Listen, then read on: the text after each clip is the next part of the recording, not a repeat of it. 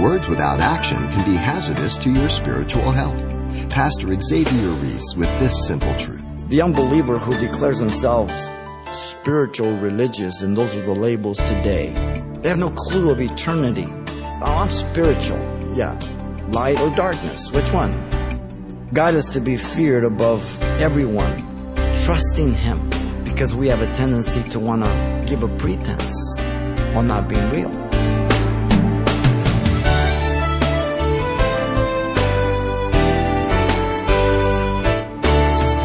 Welcome to Simple Truths, the daily half-hour study of God's Word with Xavier Reese, Senior Pastor of Calvary Chapel of Pasadena, California.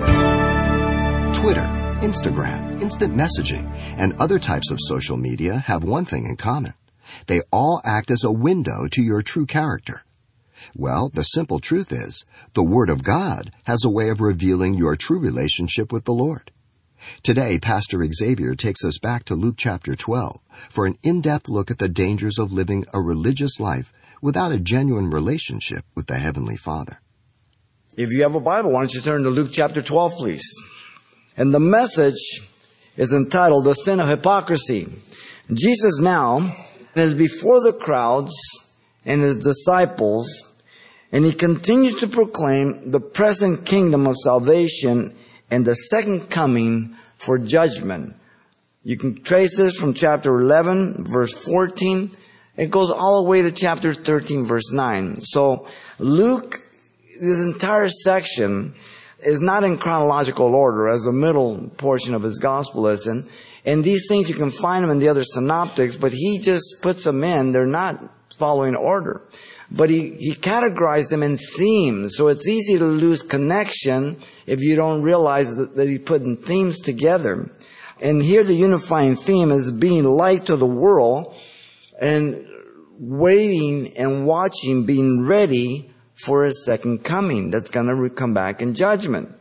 And you'll see this weaved throughout. So if we keep that as a context, then we'll understand where He's coming from.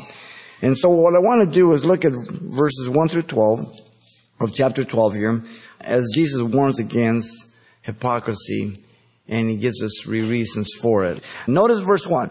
There were crowds all about Jesus. It's described for us when an innumerable multitude of people had gathered together. This was a sort of mob mentality, stepping on one another, trampling on one another.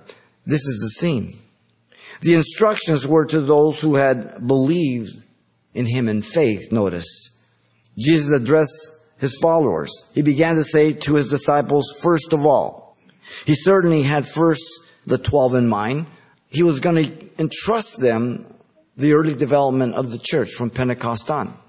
But He also, without doubt, included the many disciples following Him that we've seen up to this point. He's already sent out the 70, as we saw earlier. And there were many more in the multitudes that were His disciples, because the disciples say, should we call down fire from heaven? No. Either for us or against us. You know, if He can't do nothing good if He's against us. So there were many others. Now notice Jesus warned His disciples against the lifestyle of the Pharisees to impress or get things from men. This is the hypocrisy. In verse 2, one day all hypocrisy will be revealed at the judgment of God, Jesus says. All sin covered up will be uncovered, for there is nothing covered that will not be revealed. The word cover means to conceal entirely. Then the word reveal, apocalypto, means to uncover, to lay open, or bare, or to unveil. It's the same word for the book of Revelation. Listen to Psalm 139:12. It says, indeed, the darkness shall not hide from you. You is capitalized, God. But the light shines as the day. The darkness as the night are both alike to you. God does not need night vision. He can see perfectly well in the dark. Everything. All secret sins will be disclosed, He says, nor hidden that will not be known. Look at verse 3.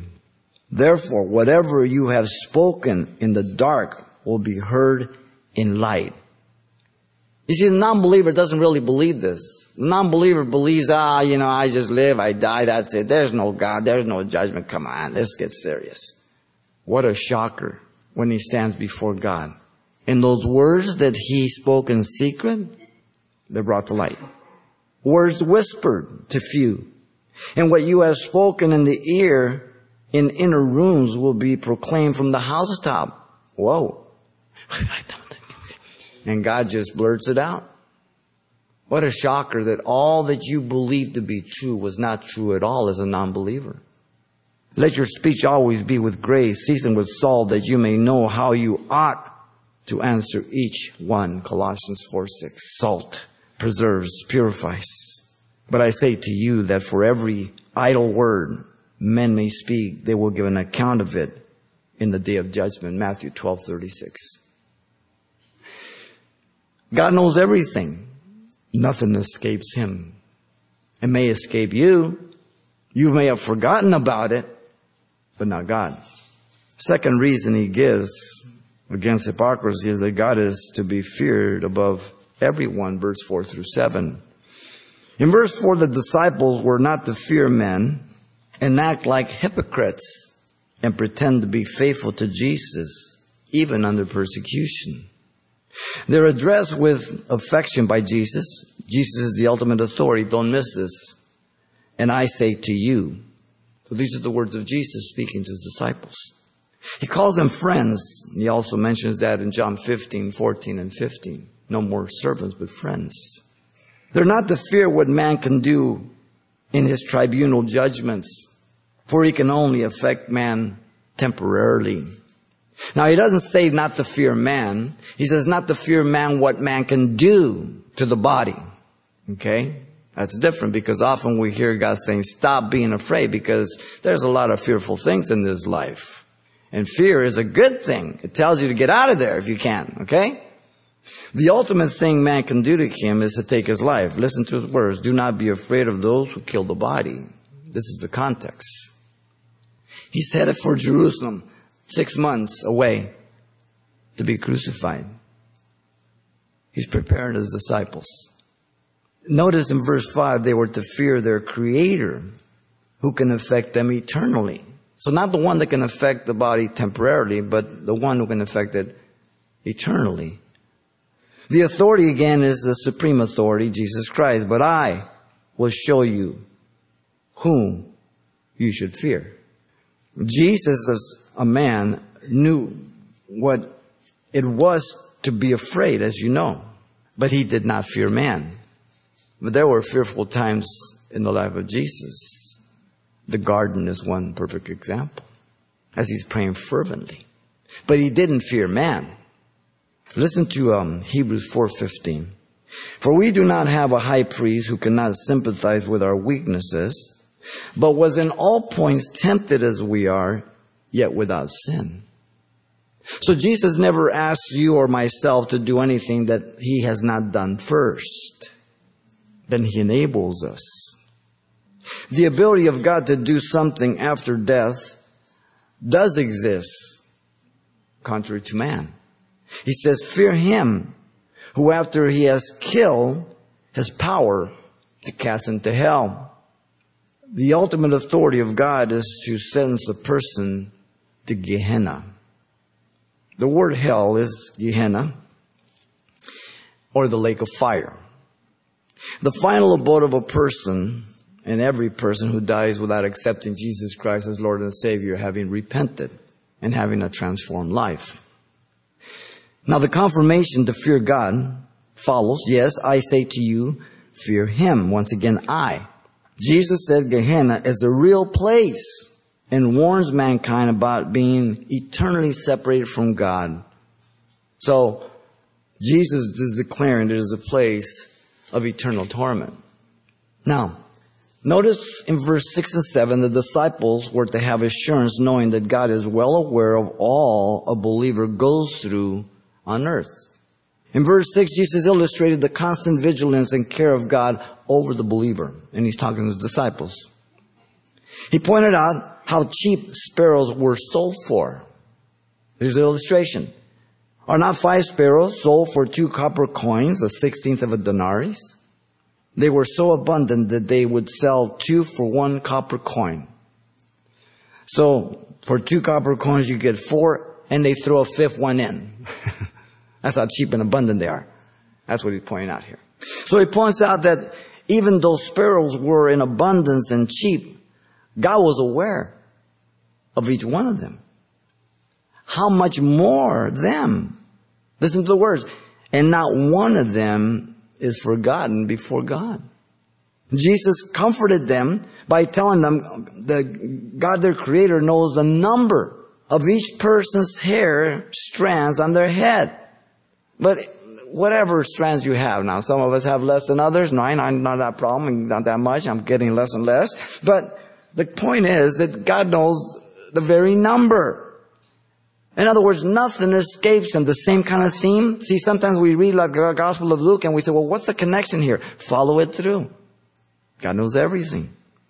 Jesus communicated their superior value to God. Do not fear, therefore. He gave them a superior position. You are of more value than many sparrows. Proverbs 14:26 says, in the fear of the Lord, there's a strong confidence, and his children will have a place of refuge. Those who are placed and allowed to be in that position, God says that he is sufficient for them in a way that you and I cannot understand, because we usually worry about something before it happens, and it will never happen. But God says, don't worry about those things. Don't try to figure them out. If I get you there, I'll meet you there. That's my faith in the Lord, that he will be sufficient. The hope of the believer is I know so, not I hope so. A confident hope. Jesus said, I am the resurrection and the life. He that believes in me, though he may die, he shall live. John 11:25. That's in connection to the raising of Lazarus, speaking to his sister. The unbeliever who declares himself spiritual religious, and those are the labels today. They don't want to say they're Christian. I'm spiritual. Yeah. Light or darkness? Which one? Because today you can't make a judgment. And darkness is embraced as much as light. It's subjective. They have no idea of Gehenna. They have no clue of eternity. All who reject Jesus Christ and die without being saved will stand before the white throne judgment in Acts 20 to give an account for their lives. And they will be sentenced to Gehenna, the lake of fire. God is to be feared above everyone, trusting him. So that's the second reason he warns against hypocrisy. Because we have a tendency to want to give a pretense while not being real. Third reason is 8 through 12. God is able to save anyone. Don't miss the connection. In verse 8 and 9, the response to the gospel is to be sincere and genuine by the conviction of the Holy Spirit, not a hypocritical declaration, which would be ungenuine. The invitation of salvation is given by Jesus himself. Verse 8, don't miss it. The supreme authority, also I say to you. He didn't quote a rabbi. He was speaking in full authority for the Father as the God-man. Jesus is still speaking to his disciples. The crowd's in the background. The condition for salvation, listen to the words. Whoever confesses me before men. The word whoever or whosoever indicates anyone. It is all inclusive. No one is denied salvation. He's already spoken in chapter 9:23 about denying yourself, picking up your cross daily, and following him. That's salvation. That's an answer to salvation, to be a disciple of Jesus Christ. The word confesses literally means to say the same thing as another. To agree with genuinely, not hypocritically, in pretense. The agreement regards who Jesus is before men. Don't miss this. That he's God incarnate, the anointed Messiah, the Savior of the world, able to forgive sins and impart eternal life according to prophecy. Romans 10:8, 1 John 4:2 speaks about saying the same thing, confessing. That's what the word means. Notice the consequences of this confessed salvation. Him, the Son of Man, also will confess before the angels of God. So the Son of Man refers to Jesus as a title for him expressing his humanity. through the incarnation.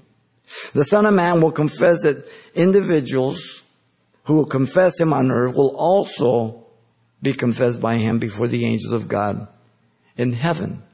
This is the result of man's repentance. The condemnation, notice, is the result of not agreeing. Here's the flip side of it, with who Jesus is. Fearing man more than God, he says, but he who denies me before men will be denied before the angels of God. God cannot be blamed. The person who does not say Jesus is the God-man, the anointed Messiah, the Savior of the world, able to forgive sins and impart eternal life, this is the person who will be denied before the angels of God in heaven. Very straightforward. Notice in verse 10, the rejection of the conviction of the Holy Spirit comes next. Now he deals with a very specific situation of one who is being dealt with by the Holy Spirit for salvation. The person who speaks against Jesus can be forgiven. Notice, and anyone who speaks a word against the Son of Man, it will be forgiven him. Speaking against Jesus is mere intellectual rejection of information about Jesus, like denying his deity, his humanity, or whatever you fill in the blank. Many of us did stuff like that because of our education, our upbringing, or whatever it might have been. I don't really believe that. It isn't that. And as time goes by, if this person hears the gospel and is convicted, then they make the decision to repent, God will forgive them. You and I are evidence of that. But a person, on the other hand, who speaks against Jesus by the witness of the Holy Spirit will not be forgiven. Listen to the words. But to him who blasphemes against the Holy Spirit, it will not be forgiven. This involves a clear and direct work of the Spirit of God illuminating the sinner. God is telling you, you're lost, you're a sinner, you're under my wrath, I died for you, I can forgive you, I can give you eternal life. But Jesus is making known who he is, and they're speaking against the Holy. Why the Holy Spirit? Because the Holy Spirit is the Parakaleo, the Comforter, the one who is illuminating. He is the silent representative of Jesus. He never speaks of himself. He will speak of me, guide you, instruct you, convict the world of sin, as we'll see. Now, there is no time period or number of times indicated here. Only that when that line is crossed, nothing can be done. That sin will not be forgiven, literally sent away or remitted. The best way to tell you you haven't done it, many people say, I think I've committed. If you think you have not. Because if you've committed it, you would not be sitting here. You would not be concerned about Jesus, salvation, heaven or hell, or anything else. You're giving up. Now, I don't know if I've ever met anybody like that, but the warning is there, so the potential has to be there. Now, in verse 11 and 12, notice now the persecution of believers is aided by the Holy Spirit. So he goes from salvation to the warning of the Holy Spirit blasphemy, now to those who are genuinely born again and faithful and trusting, and they find themselves in very difficult circumstances.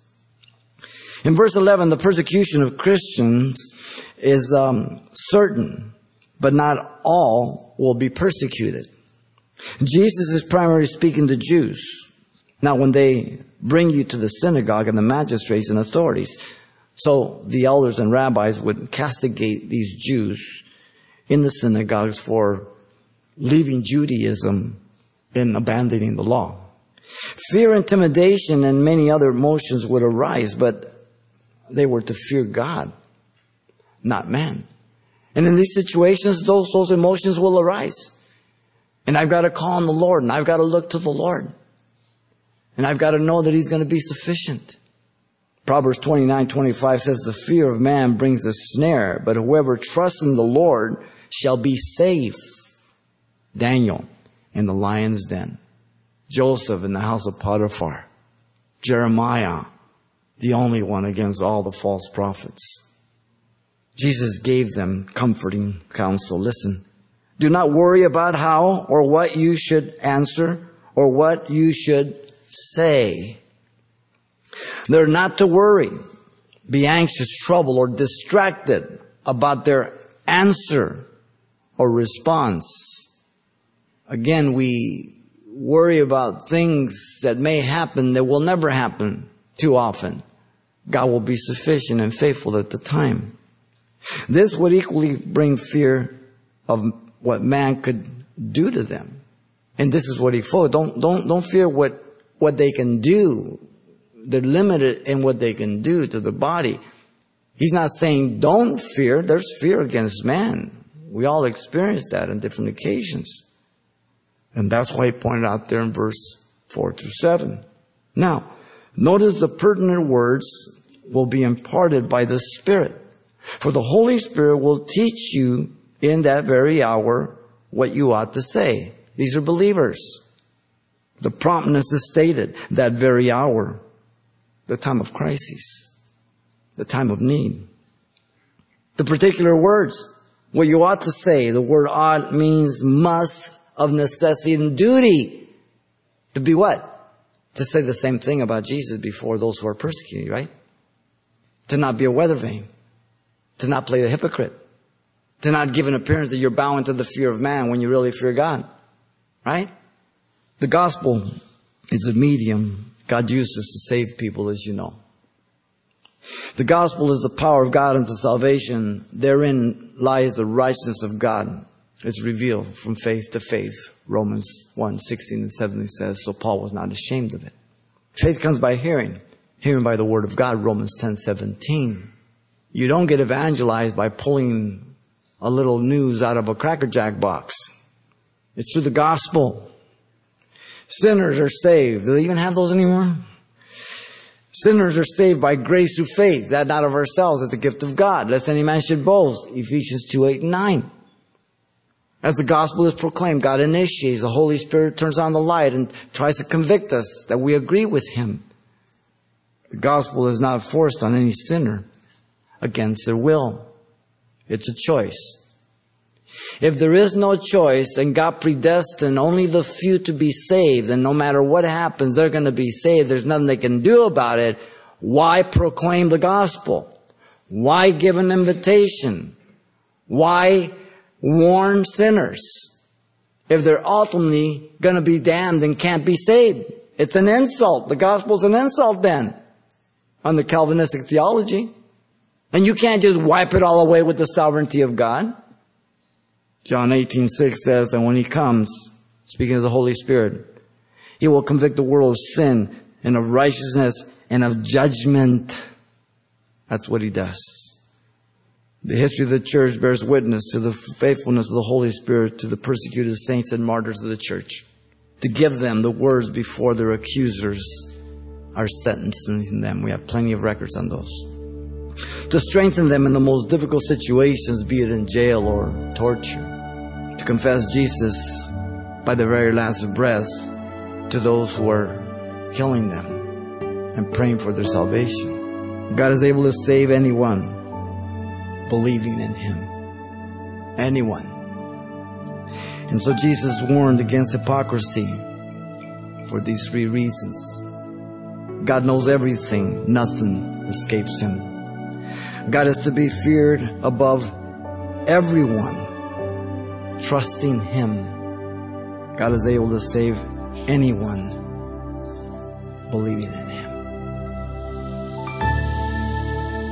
3 simple truths to encourage you to have a real relationship with God.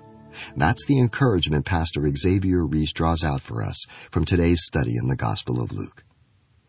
Now, if you'd like your own copy of this message, you'll want to ask for the title, The Sin of Hypocrisy. We've made it available on CD for only $4. Plus, we'll be including everything we heard the last time we were together as well. So once again, you'll be asking for the message titled, The Sin of Hypocrisy, or simply mention today's date. You can request your copy by writing Simple Truths, 2200 East Colorado Boulevard, Pasadena, California, 91107. Or to make your request by phone, call 800-926-1485.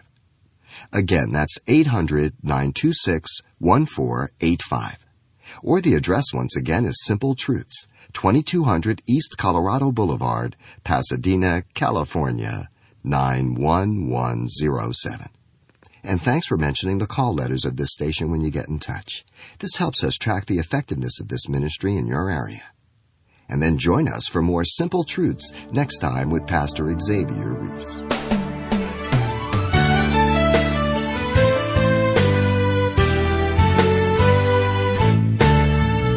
Simple Truths with Pastor Xavier Reese, a daily half-hour broadcast, is a radio ministry of Calvary Chapel of Pasadena, California. www.calvarychapelpasadena.com.